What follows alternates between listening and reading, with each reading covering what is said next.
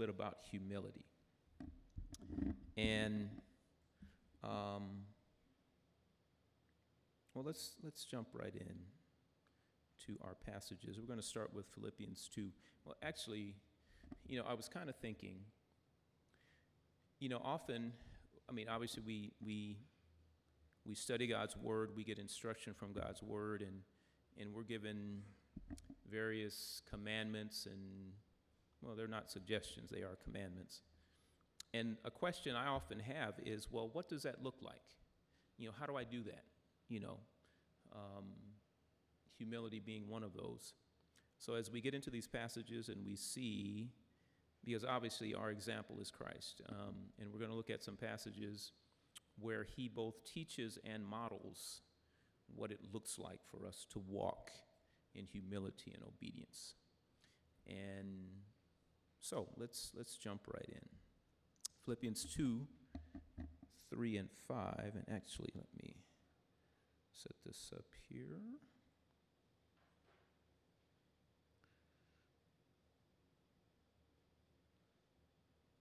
Okay.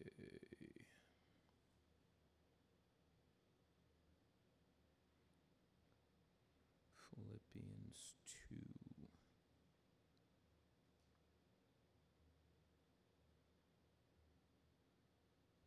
Okay, what I've included here is starting at verse 3. Do nothing from selfishness or empty conceit. Actually, can we all stand, please, just briefly? And I'll just have you stand for the Philippians passage, and then I'll go through the rest of them. Do nothing from selfishness or empty conceit through factional motives or strife, but with an attitude of humility, being neither arrogant nor self-righteous, regard others as more important than yourselves. Do not merely look out for your own personal interest, but also for the interest of others. Have this same attitude in yourselves, which was in Christ Jesus. Look to him as your example in selfless humility. And Father, we do thank you just for this study on this evening and the example of Christ for us. Lord, we definitely want to be doers of your word, and we want to learn and grow. And Lord, we praise you and thank you in the name of Jesus. Amen. All right, you may be seated. So, selfless humility.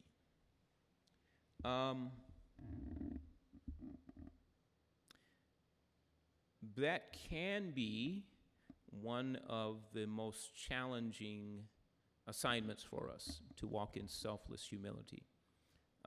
Because even, let's say, we're walking in humility, and then sometimes, we want people to notice that we're being humble, right? I want you to see that I've been humble and pat me on the back for that. Would anyone agree with me on that? Yeah.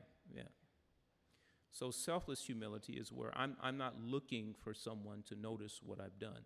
I'm just doing it as unto the Lord. So what I wanted to add to that, okay, so we read that. Going down, and I didn't send this to David.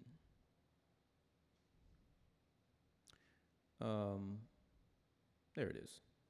Verse 12, Philippians 2, verse 12 says, So then, my dear ones, just as you have always obeyed my instructions with enthusiasm, not only in my presence, but now much more in my absence, continue to work out your salvation, that is, cultivate it, bring it to full effect, actively pursue spiritual maturity, with awe-inspired fear and trembling, using serious caution and critical self-evaluation to avoid anything that might offend God or discredit the name of Christ. Verse 13, for it is not your strength, but it is God who is effectively at work in you, both to will and to work. That is, strengthening, energizing, and creating in you the longing and the ability to fulfill your purpose for his good pleasure. So it's not, let me put it this way. And I think we probably have all done this. Let's say we do something that's not good, not cool. Maybe we have a bad interaction with someone. And our response may be, well, I'll just try harder next time, right? I'm just going to try harder. That doesn't work. The idea is for us to yield, as the last song, lead me to the cross. Lord, I pour myself out to you, realizing I can't do this. God, I need you to do this for me. I need to yield myself to you. Because it is not my strength. How many of you have tried to do something? Let's say you've messed up, and then you say, I'm going to try harder next time, and you don't get it right the next time, or the next time, or the next time, or the next time. And I'm one of those. It's, I'm gonna try harder. No, it doesn't work. It's, God, I need you. So let's dig into some of these other passages. Luke 10:25 is our next one, starting at 25. Again, these are all familiar passages to us. Luke 10, starting at verse 25. And a certain lawyer, an expert in Mosaic law, stood up to test him, saying, Teacher, what must I do to inherit eternal life? Jesus said to him, What is written in the law? How do you read it? And he replied, You shall love the Lord your God with all your heart, and with all your soul, and with all your strength, and with all your mind, and your neighbor as yourself. Okay, that was the response of the lawyer. Jesus said to him, You have answered correctly. Do this habitually, and you will live. But here, even we see in this passage in verse 29, okay, he answers the question correctly, gives a pretty good summary of what he's supposed to do, quoting the law. But 29, but he, wishing to justify and vindicate himself, asked Jesus, And who is my neighbor? He's looking for an out. How can I get around this commandment? And then we go into what we know as the parable of the Good Samaritan. Jesus replied, A man was going down from Jerusalem to Jericho, and he encountered robbers who stripped him of his clothes and belongings, beat him, and went their way unconcerned, leaving him half dead. Now, by coincidence, a priest was going down that road, and when he saw him, he passed by on the other side. Likewise, a Levite also came down to the place and saw him and passed by on the other side of the road. But a Samaritan, obviously Samaritans were despised, a foreigner who was traveling came upon him, and when he saw him, he was deeply moved with compassion for him. And he went to him and bandaged up his wounds, pouring oil and wine on them to soothe and disinfect the injuries. And he put him on his own pack animal and brought him to an inn and took care of him. Okay. So we see,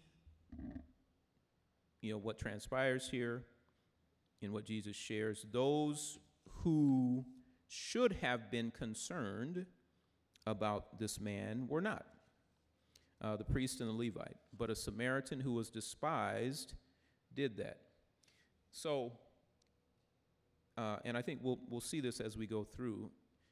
For our own lives, for us to walk in humility takes time. And let me expand on that.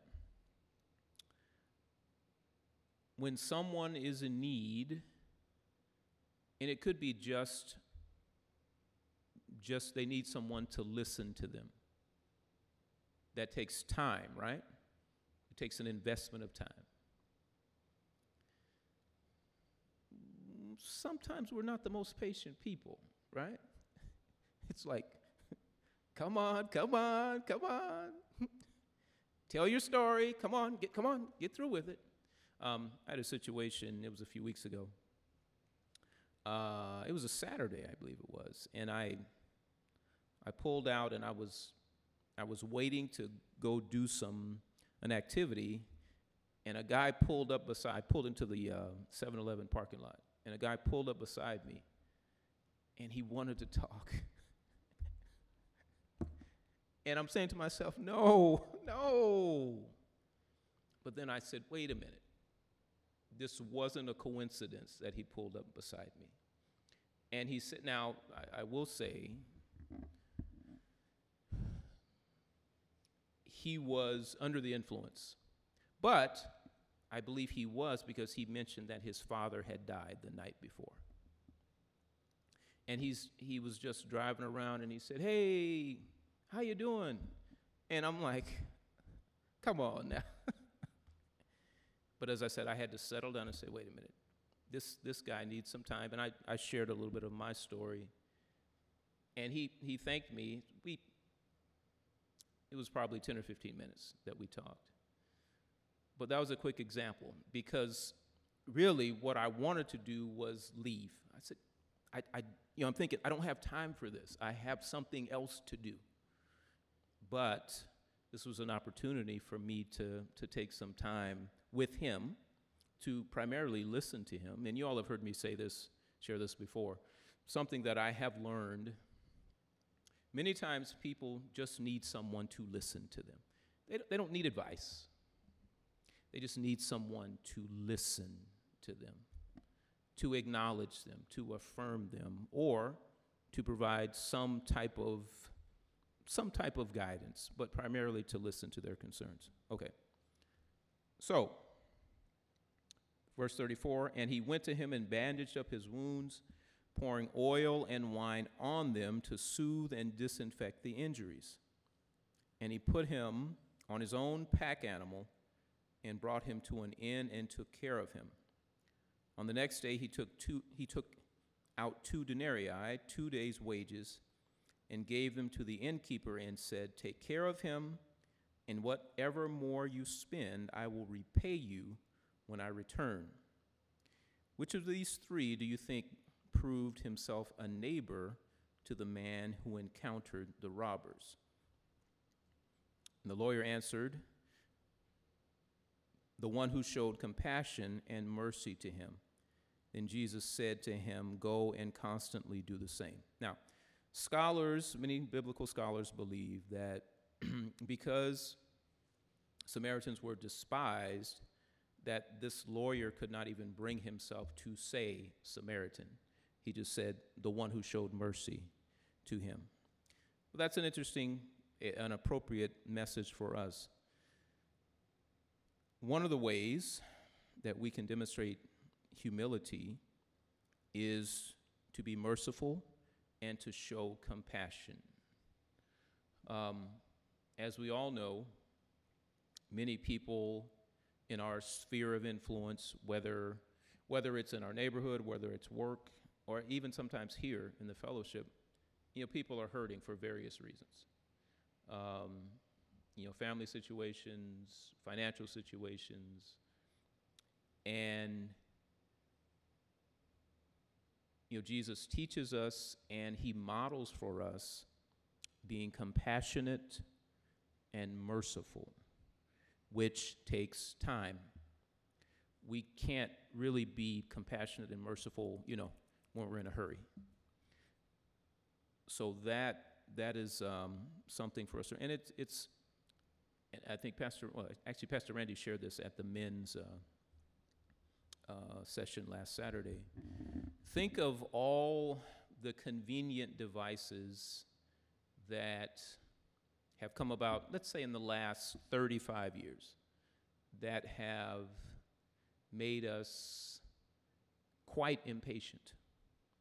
This is one of them. We can get everything that we need, all the information that we need through this. We don't have to wait. We can take pictures and they're instantly ready. Everyone here is over 40. So you all remember 20, 30 years ago, you had to, you take your picture, you send it off, or you take it to the store and you wait and wait. Here's another one. When we ordered things from catalogs, what's a catalog? We had to wait, 2 weeks, 3 weeks? Let's say we ordered furniture.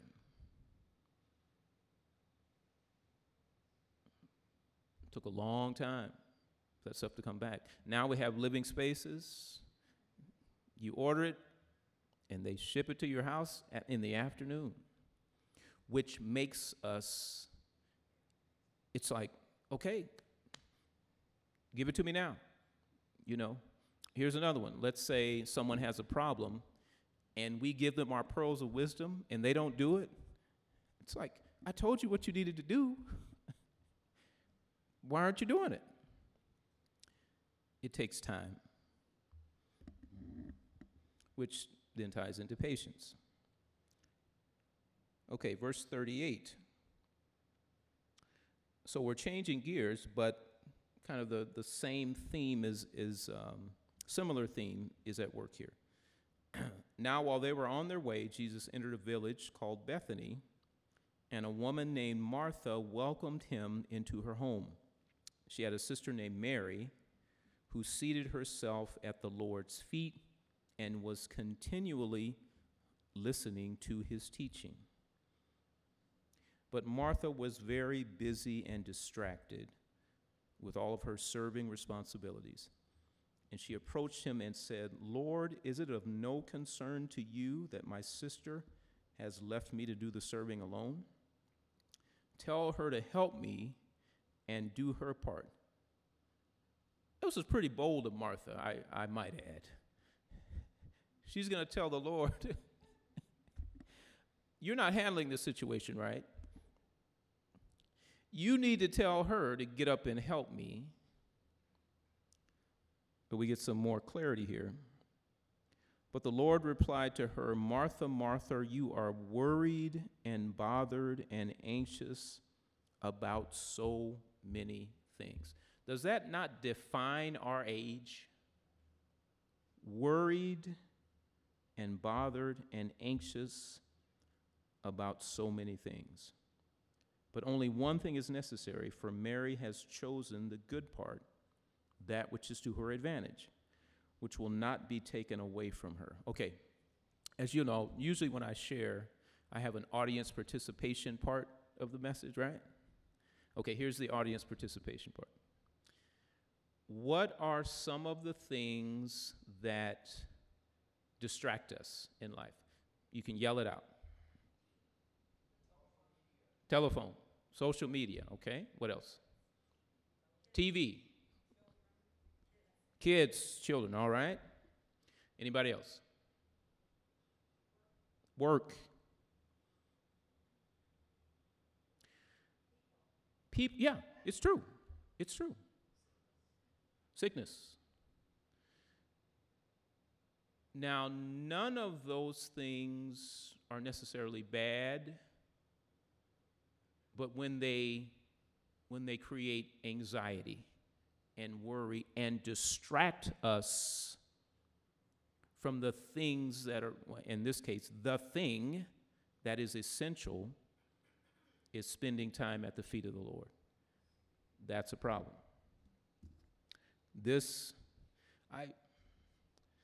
We've all seen it.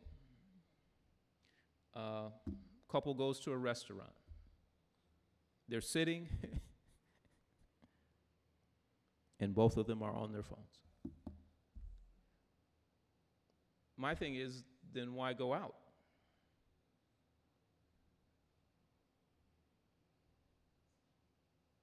Or, obviously, kids require a lot of time and attention.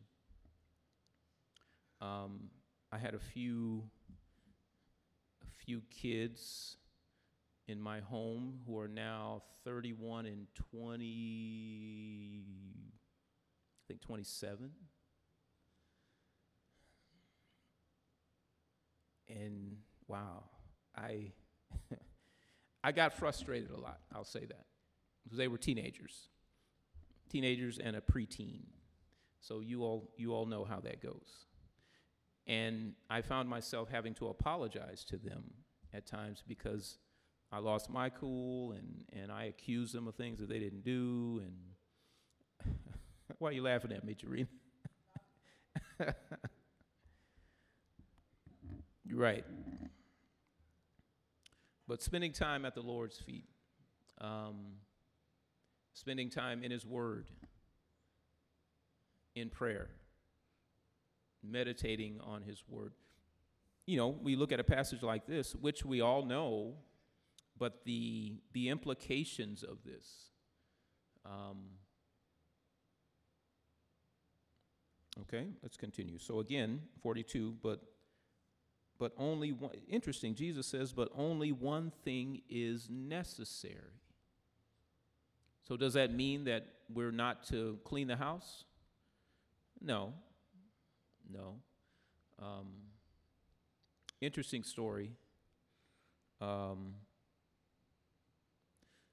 no, I'm not going to share that one because I didn't get permission to share it, so I'm not going to share it.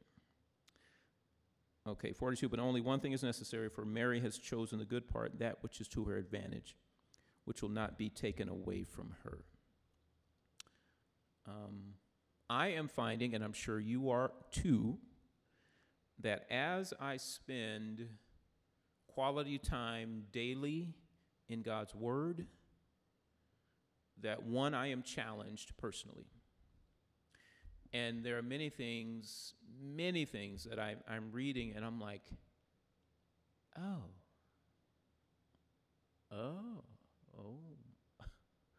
I need to do that a little differently. And there are some things where I can see where it's like, hey, you know what? I'm responding to those things a little bit better now than I was, let's say, 5 years ago. Like, man, that's cool. Where, God, I want to honor you. I want to honor you. Where obviously we don't necessarily want our time with God to be an obligation. We want it to be a joy. It's, man, I get to spend time with God. It's a privilege to, I'm a morning person. I get up at 4 o'clock every day. I just like the stillness of the morning, so I do my devotional time. And thankfully, there was a time when it was a duty. It was like, okay, I got to do my reading. And it was just that. I would just read it many times. I would finish my reading. I didn't even remember what I read. But I did my reading. Where now it's, let me settle into this, and God, what do you have to say to me? And this is what Jesus is communicating to Martha. Okay, let's go on to John 8, one of my favorite passages in the Word of God.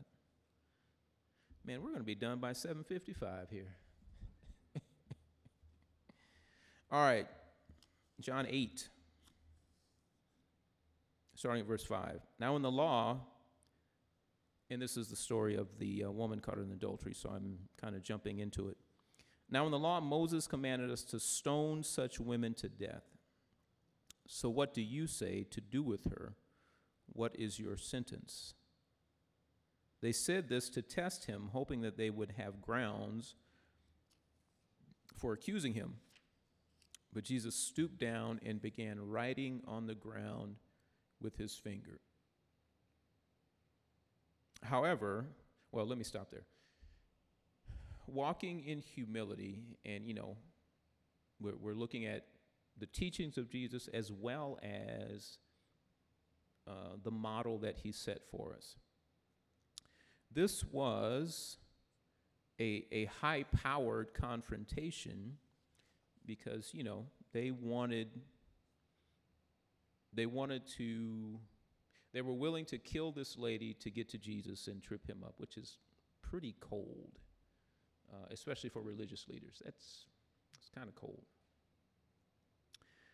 But what we see is that Jesus did not respond with anxiety. He was calm. He was cool. Now, obviously, he knew what they were trying to do.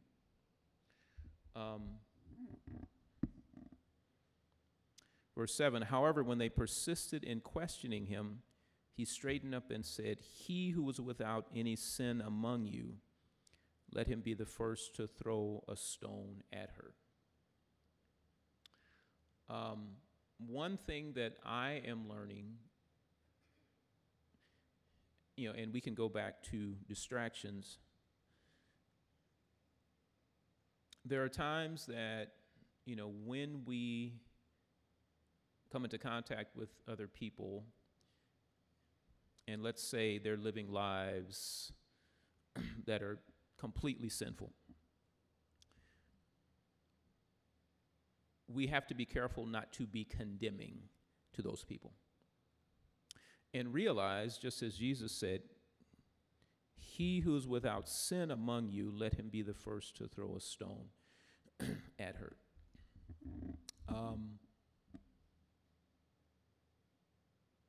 Because, honestly, their sin can be a distraction for us. From the standpoint of, we don't see the person, we just see the sin. And I need to attack them. And it becomes a human battle. One place we see this is in politics, where it becomes just an attack. And I like how Pastor Randy shares that a lot of the issues, the hot button issues, have been politicized so that the human element is taken out of it. And instead of addressing people, by the way, whose minds have been blinded by the enemy, it just becomes, let me insult them. Let them know that they're wrong. I've shared with you all many times where, I had a colleague of mine who told me that he thought I was attractive. And I think at that time my fist started to clench, as he said that. And I realized that was the wrong response. It was an opportunity for me to share, to engage in conversation with him. And again, I consider the man to be a friend to this day. I shared the truth of the gospel. He chooses not to accept that. But I had to transition from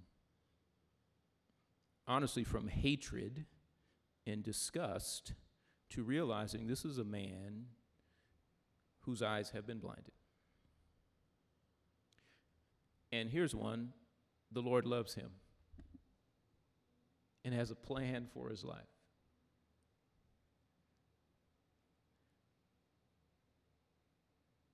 And as we begin to look at people that way, that will certainly help us to minister. Here it is. It'll help us to listen to them. They can tell their story. I find a lot of people, when they're consumed in their lifestyle, there's some kind of trauma that they suffered somewhere along the way. This fellow that I spoke of, I came to learn that his father despised him as a child. And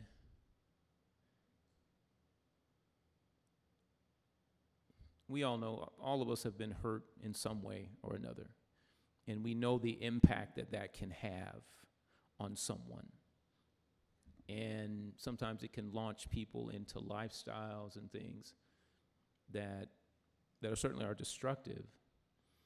And sometimes we can be the only Bible, the only kind word, the only friendly face that someone, can see. Okay.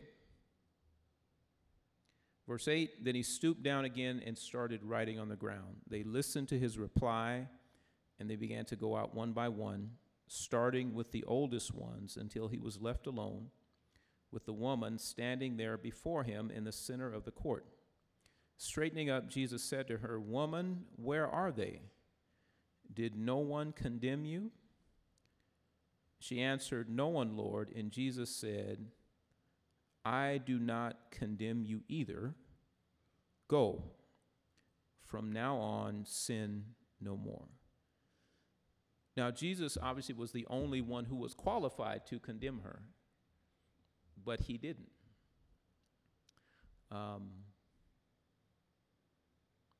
And I have to believe that certainly the lady, but also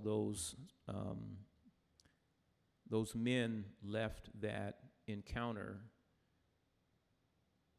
with some pretty heavy thoughts on their minds, like, And again, I want to see what he wrote on the ground. What did he write? Was it the names of them and their sin? Was it, what was it that made those men stop in their tracks, drop their rocks, and walk away? And again, notice how he did that. I don't see Jesus anxious or mean in this encounter, in this exchange with them. He was calm.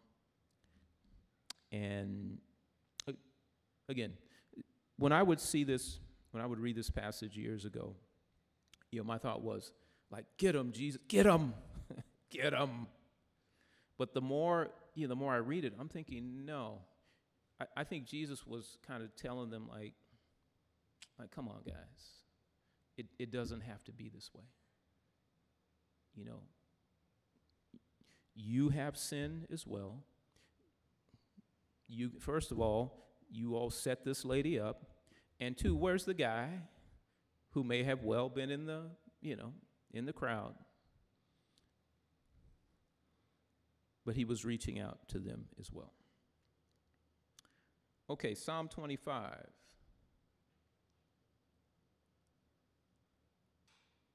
So, again, we're talking about humility and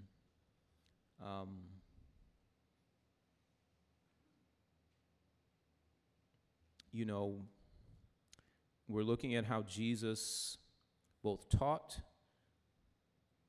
and modeled, small sample size, obviously. But we certainly get an idea here in Psalm 25, verses 12 through 14. Who is the man who fears the Lord with awe-inspired reverence and worships him with submissive wonder? He will teach him through his word in the way he should choose. His soul will dwell in prosperity and goodness, and his descendants will inherit the land. The secret of the wise counsel of the Lord is for those who fear him, and he will let them know his covenant and reveal to them through his word its deep inner meaning.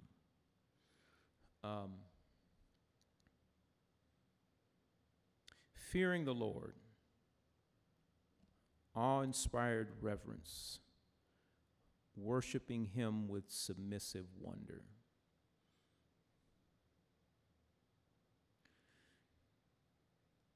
Obviously tied into that is faith, trust.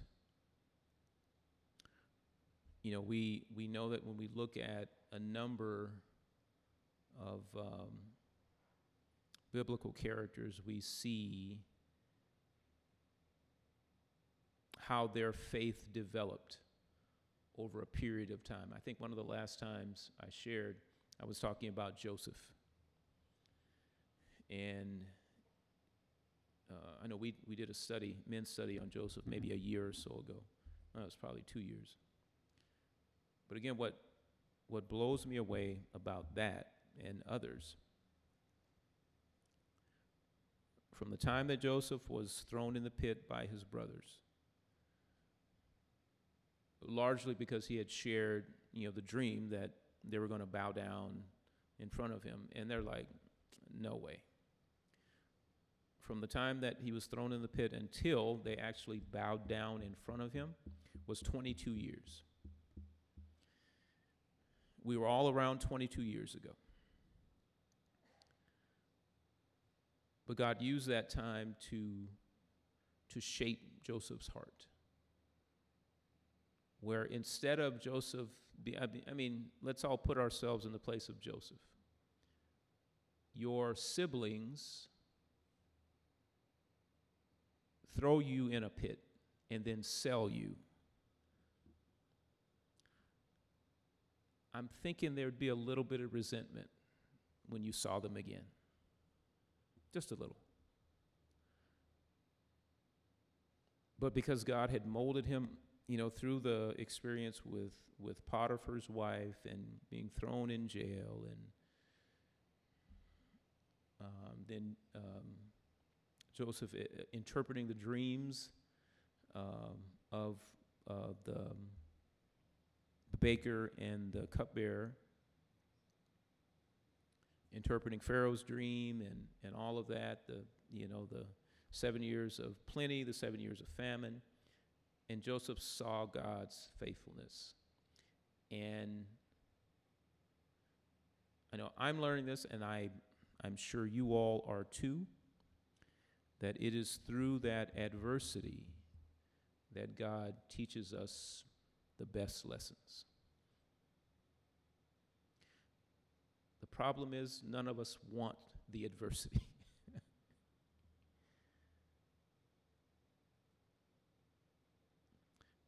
But those lessons are so effective, and they stick. They stick. Now, we have a choice in those times to accept that lesson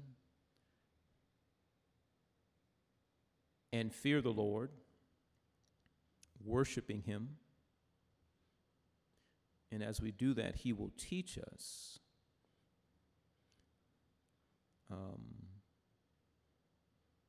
again, the latter part of verse 12, he will teach him through his word in the way he should choose.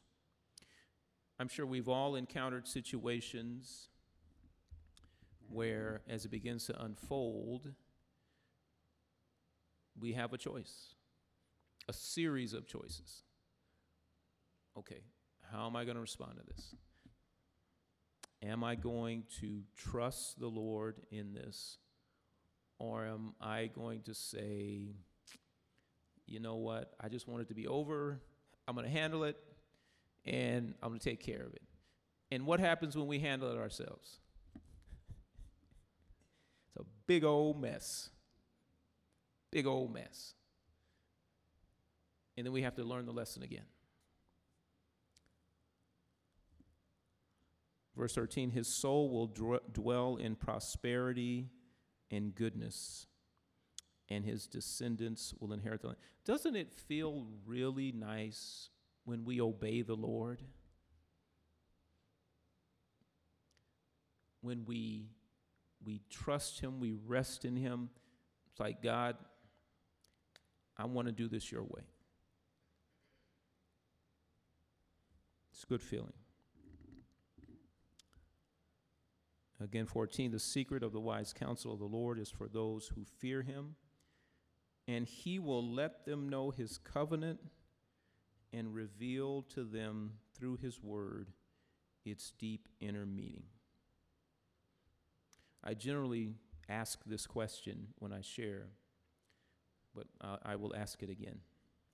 How many of you have been reading a passage or a series of passages for decades. And then there's one time you read it, and it's like, ah.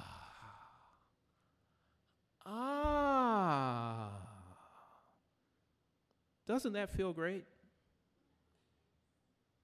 It's like, I get it now. Or I see how that applies in this situation. God, I see your faithfulness. I see how, you've been using these different situations over 15, 20, 30, whatever years. Oh, I see. So he will let us know his covenant and reveal to us through his word its deep inner meaning. See, I said we're going to be here till 7:55, 7:56, so technically I'm done. But that's kind of the summary of walking in humility before the Lord. And it's not our strength where we're doing that, where we're yielding ourselves, and sometimes that requires, a lot of times really, it requires us to say and to think, God, I don't know what I'm doing. I have no clue what I'm doing.